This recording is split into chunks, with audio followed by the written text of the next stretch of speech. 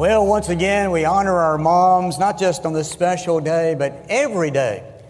But did you realize that Mother's Day is under attack? There are those who say that Mother's Day is gender exclusive. In this day of attempting to redefine the family, these opponents want to rename Mother's Day Loving Parents Day or Guardians Day. Give me a break. God created man and woman, and He put man and woman together in the institution of marriage. And mothers are so important. In fact, the word mother is found over 300 times in the Bible. Where would we be without our mothers? Obviously, we wouldn't be here this morning, would we? But where else would we be? Beyond that basic reality, where would we be without our mother's love and nurture and planting seeds of faith in our lives, our mother's teaching? John Wesley said about his mother, Susanna, "I learned more about Christianity from my mother than all the theologians in England." Probably the greatest inheritance that you can pass down to your children, that you can leave for your children, is a first-hand model of what it means to be a serious, devoted follower of Christ and what it means to abide in Christ. The greatest thing we can do for our children is to pass down the faith, to teach them how to follow Jesus. Yet, and listen very carefully, we cannot pass down what we do not have, can we?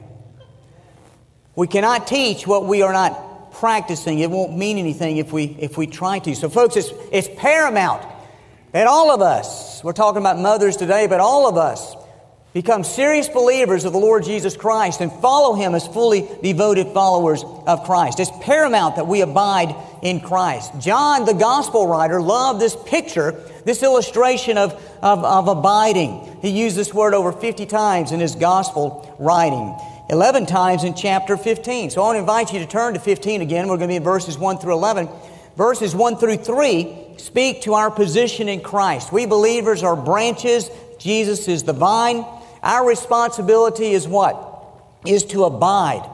In fact, we are commanded to abide. It is not optional. Abiding is not an option for the serious believer. The verb is active, meaning we must make the deliberate daily decision to abide in Christ. When we get up in the morning, we have the option. Will we abide in Christ? As we go throughout our day and distractions start pulling at us and pressures start building and we get into the busyness of the day, are we abiding in Christ? Are we focused on Christ? Are we connected to that vine? Or are we trying to make it on our own? Moms, are you abiding in Christ today?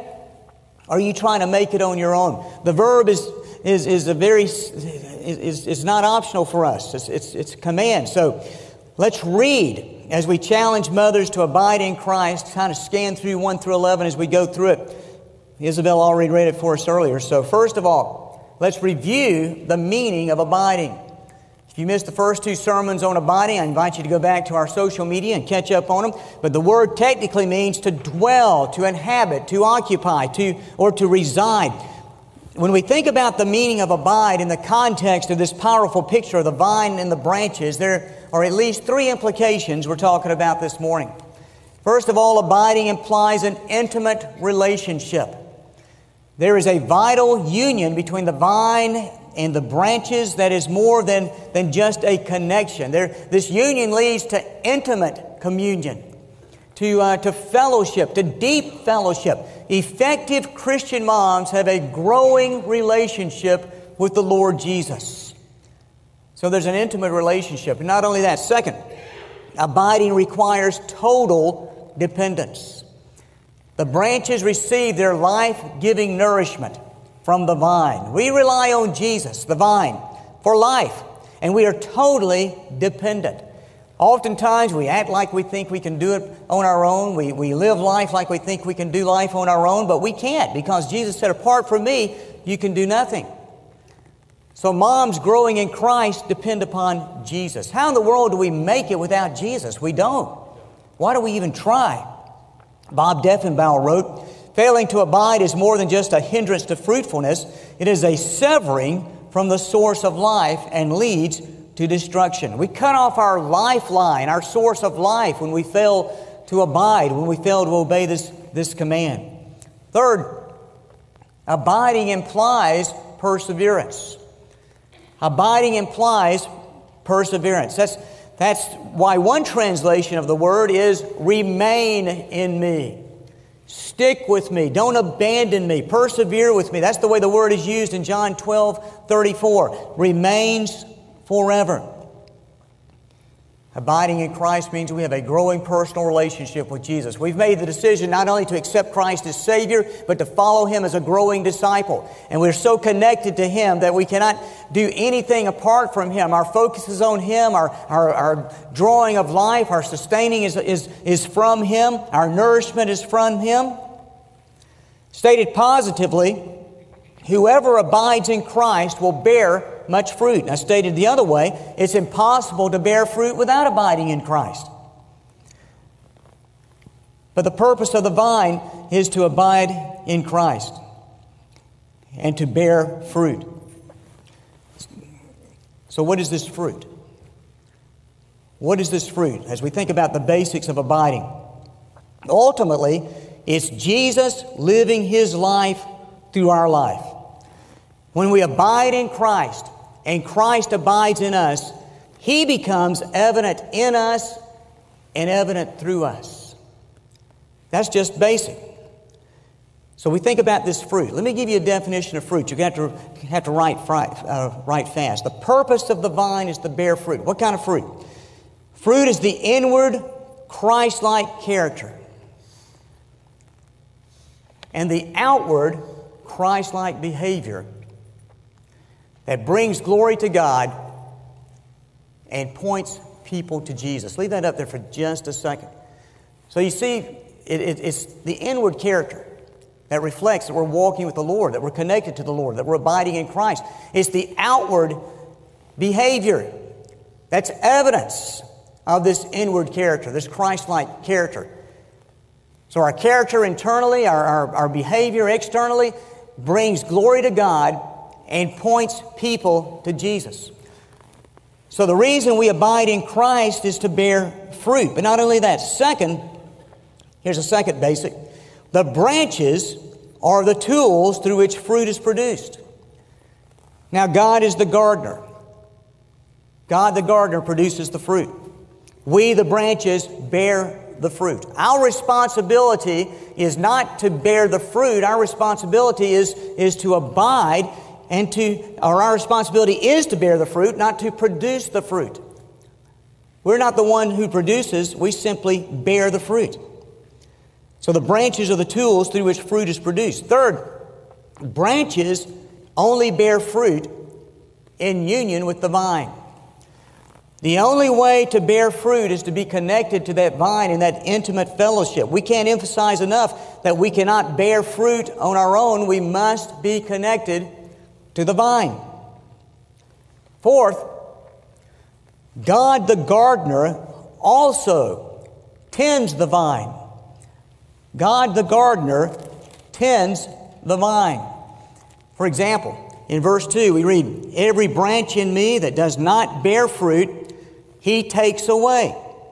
Okay, that word takes away could be translated lifts up. He lifts up. In other words, He's working His garden. He's taking care of His garden. So God the gardener produces the fruit. We the branches bear the fruit. Our responsibility is to bear and not to produce. We can't do this on our own. The gardener also tends the vine. If the vine needs to be lifted up, if the vine needs to be touched up so that the fruit can hang on the vine and get sunshine on different sides of the fruit instead of lying on the ground and be stepped on, then the gardener positions us. He's watching over His fruit. If the branches need pruning, the gardener does the cutting back. Sometimes a branch will start growing these little shoots that take away sustenance that the fruit needs. So the gardener will cut away the shoots so that the fruit can produce. That's his responsibility. That's his job. Andrew Murray wrote, "This pruning is not the removal of weeds or thorns or anything from without that may hinder the growth. No, it's the cutting off of the long shoots of the previous year. It's the removal of something that comes from within that has been produced by the life of the vine itself." Murray continues, The honest, healthy wood of the vine has to be cut away. And why?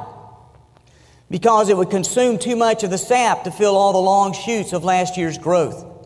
The sap must be saved up and used for fruit alone. It is only when everything that is not necessary for fruit bearing has been relentlessly cut down, and when as little of the branches as possible remain, that the rich, full fruit may be expected. So did you catch that?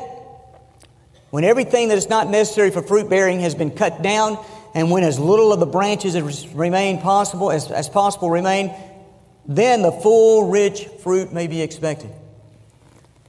Fifth, the gardener uses the Word to prune his branches.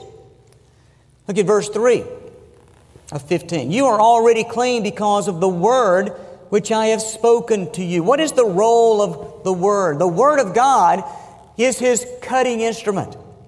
God's Word is sharper than any two-edged sword. He uses His Word to cleanse us and to cut away that which hinders our fruit-bearing capability. When we humbly yield ourselves to the teaching of the Word of God, the gardener will do his work in our lives. He will prune away and cleanse anything in our lives that hinders His work or hinders His Holy Spirit.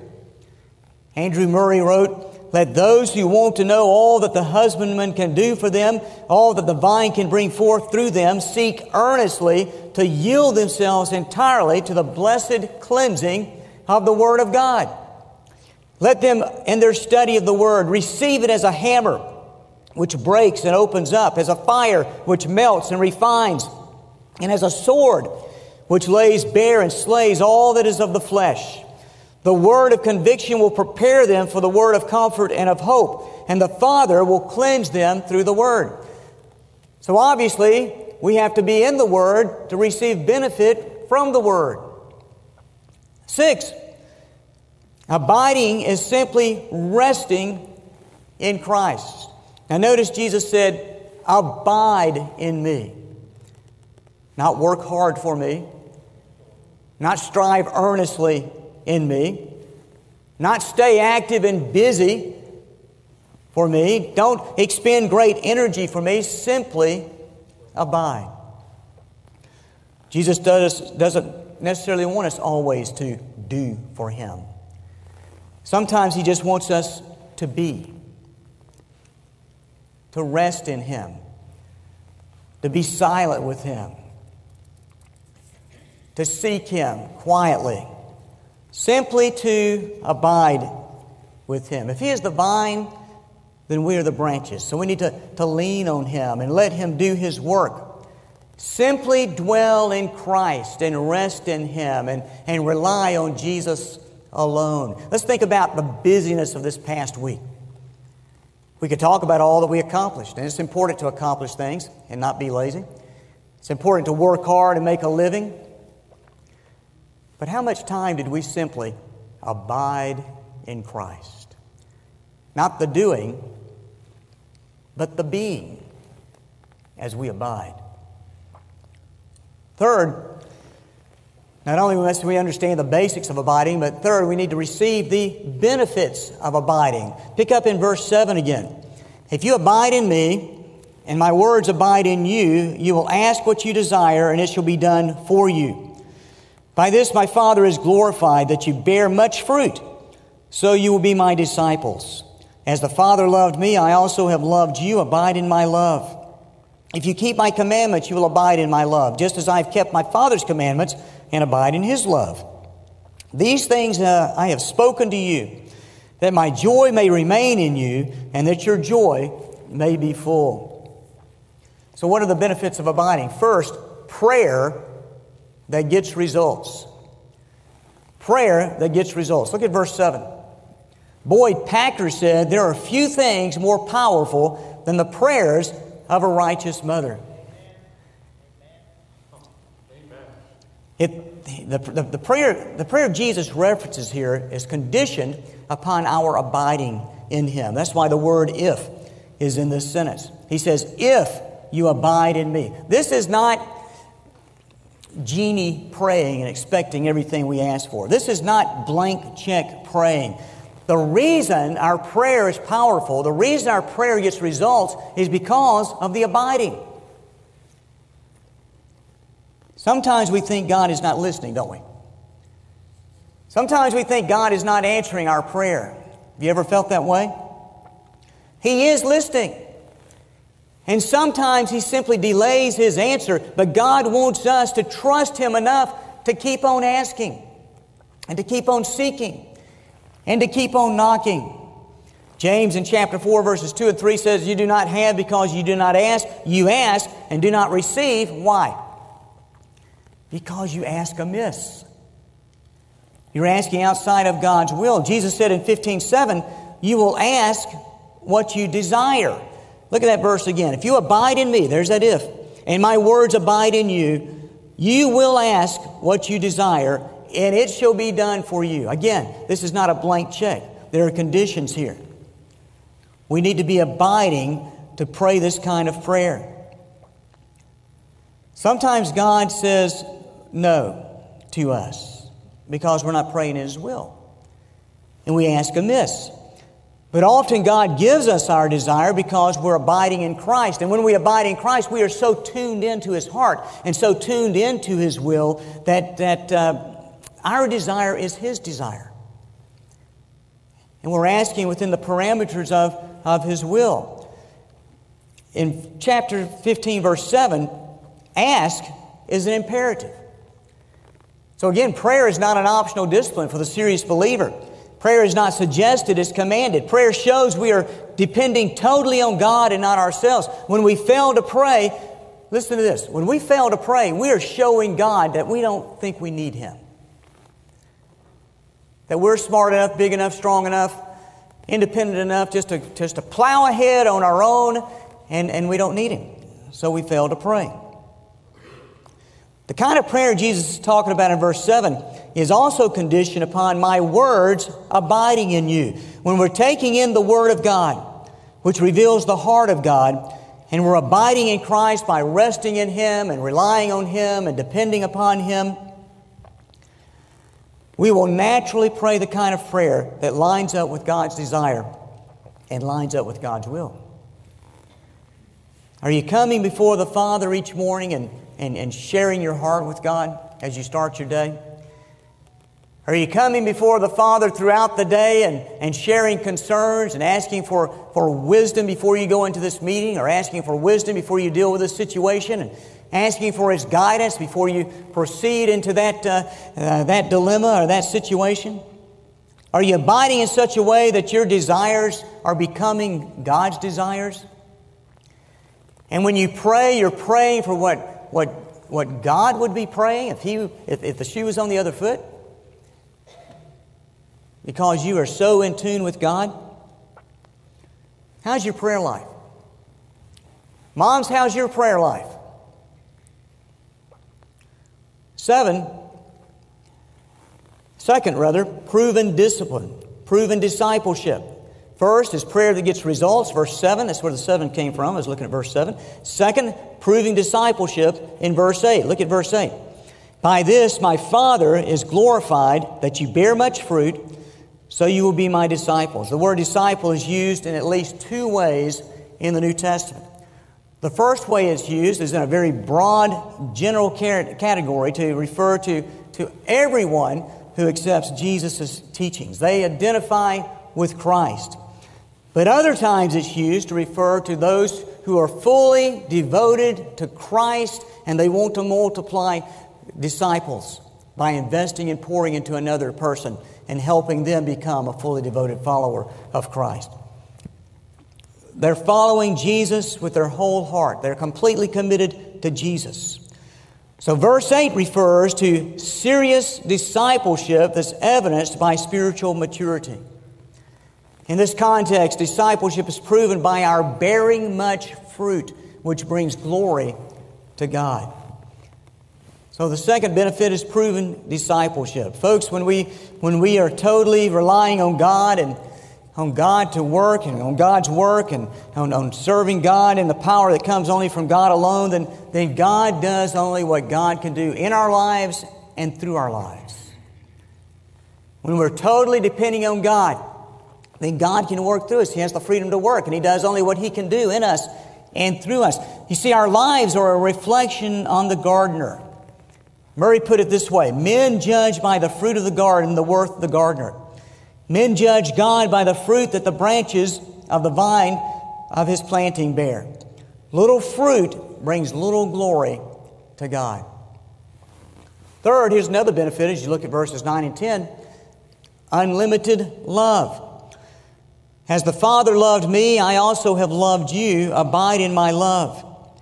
If you keep my commandments, you will abide in my love, just as I have kept my Father's commandments and abide in His love. Continuously abiding in the vine means abiding in His love. Jesus is love. And the more connected we are to Jesus, the more of His love we can experience, and the more of His love flows through our life. Jesus wants His love to flow through our lives to impact others that only He can love. Note that love is marked by what? By obedience. Love is marked by obedience. Abiding and obedience to Christ go hand in hand. Are we being obedient to Christ? Are we walking in obedience? Are we following His commands, or are we picking and choosing which commands we prefer to follow? That's not how it works when you're a serious disciple. So unlimited love. Fourth, full joy. Look at verse 11. These things I have spoken to you, that my joy may remain in you, and that your joy may be full. Why did Jesus speak everything He just shared with these disciples in verses 1 through 10? So that they might experience complete joy that comes from abiding in Christ and being obedient to Christ. Now, people try to find joy and fulfillment in their lives in numerous pursuits. They try to find joy in their careers. They try to find joy in their family, their sport, their hobby, their other pursuit, or maybe the accumulation of material possessions. All of these things don't last. However, Jesus says that you can't have my joy without my life. If you abide in me and allow me to abide in you, then you will experience my joy.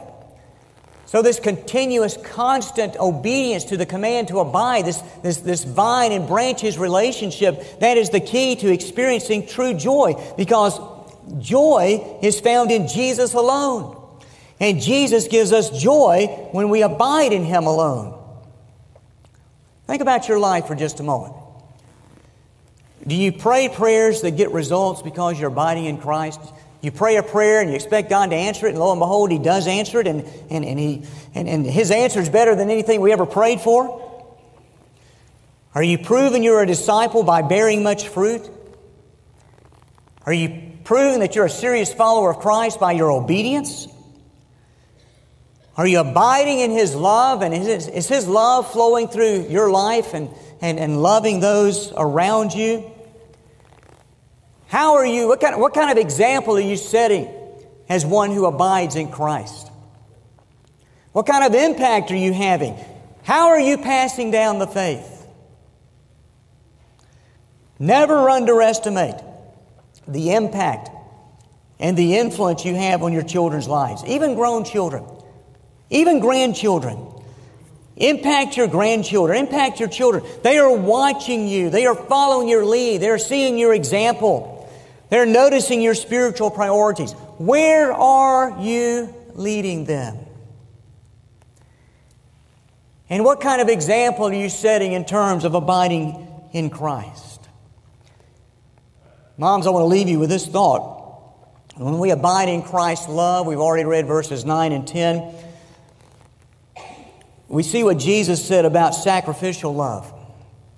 Listen to verses 12 and 13. This is my commandment, that you love one another as I have loved you.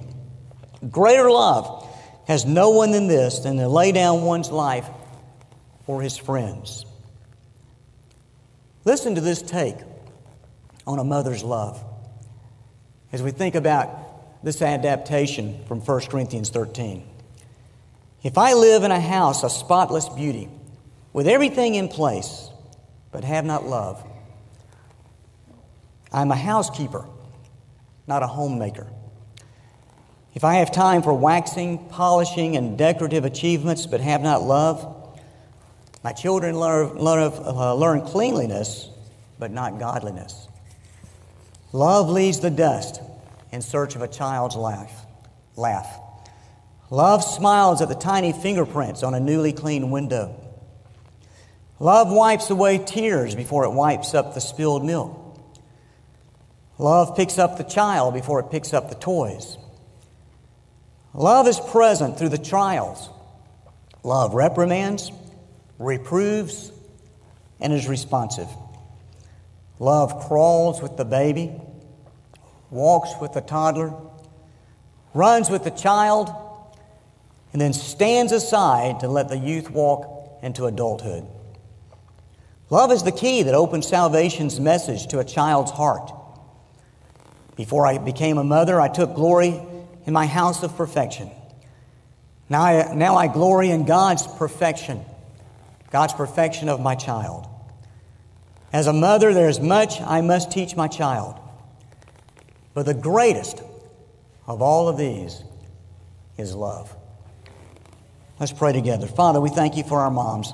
We thank you, Lord, for each of us that can abide in Christ, Lord. We pray that we'll make that choice today to abide, to have that continuous fellowship, that continuous connection that gives us life, that gives us joy, that impacts our prayer life, that makes us a disciple, that helps us with obedience, that gives us the strength and the nourishment and the hope, Lord, to keep pressing forward in faith in tough times. Lord, again, we thank you for our mom's love, our mom's touch, our mom's faith, our mom's nourishment, our mom's nurture. Thank you, Lord, that their love is most times a reflection of your great, deep love for us. Lord, we thank you that we can come to Christ this morning if we don't know Jesus Christ as Savior. That someone, Lord, can say yes to Jesus, turning from a life of sin and rebellion and turning to a personal relationship with Jesus, forgiveness, the certainty of heaven, a full and meaningful life of purpose. Lord, we pray for someone to say yes to Jesus this morning. In the name of Jesus we pray. Amen.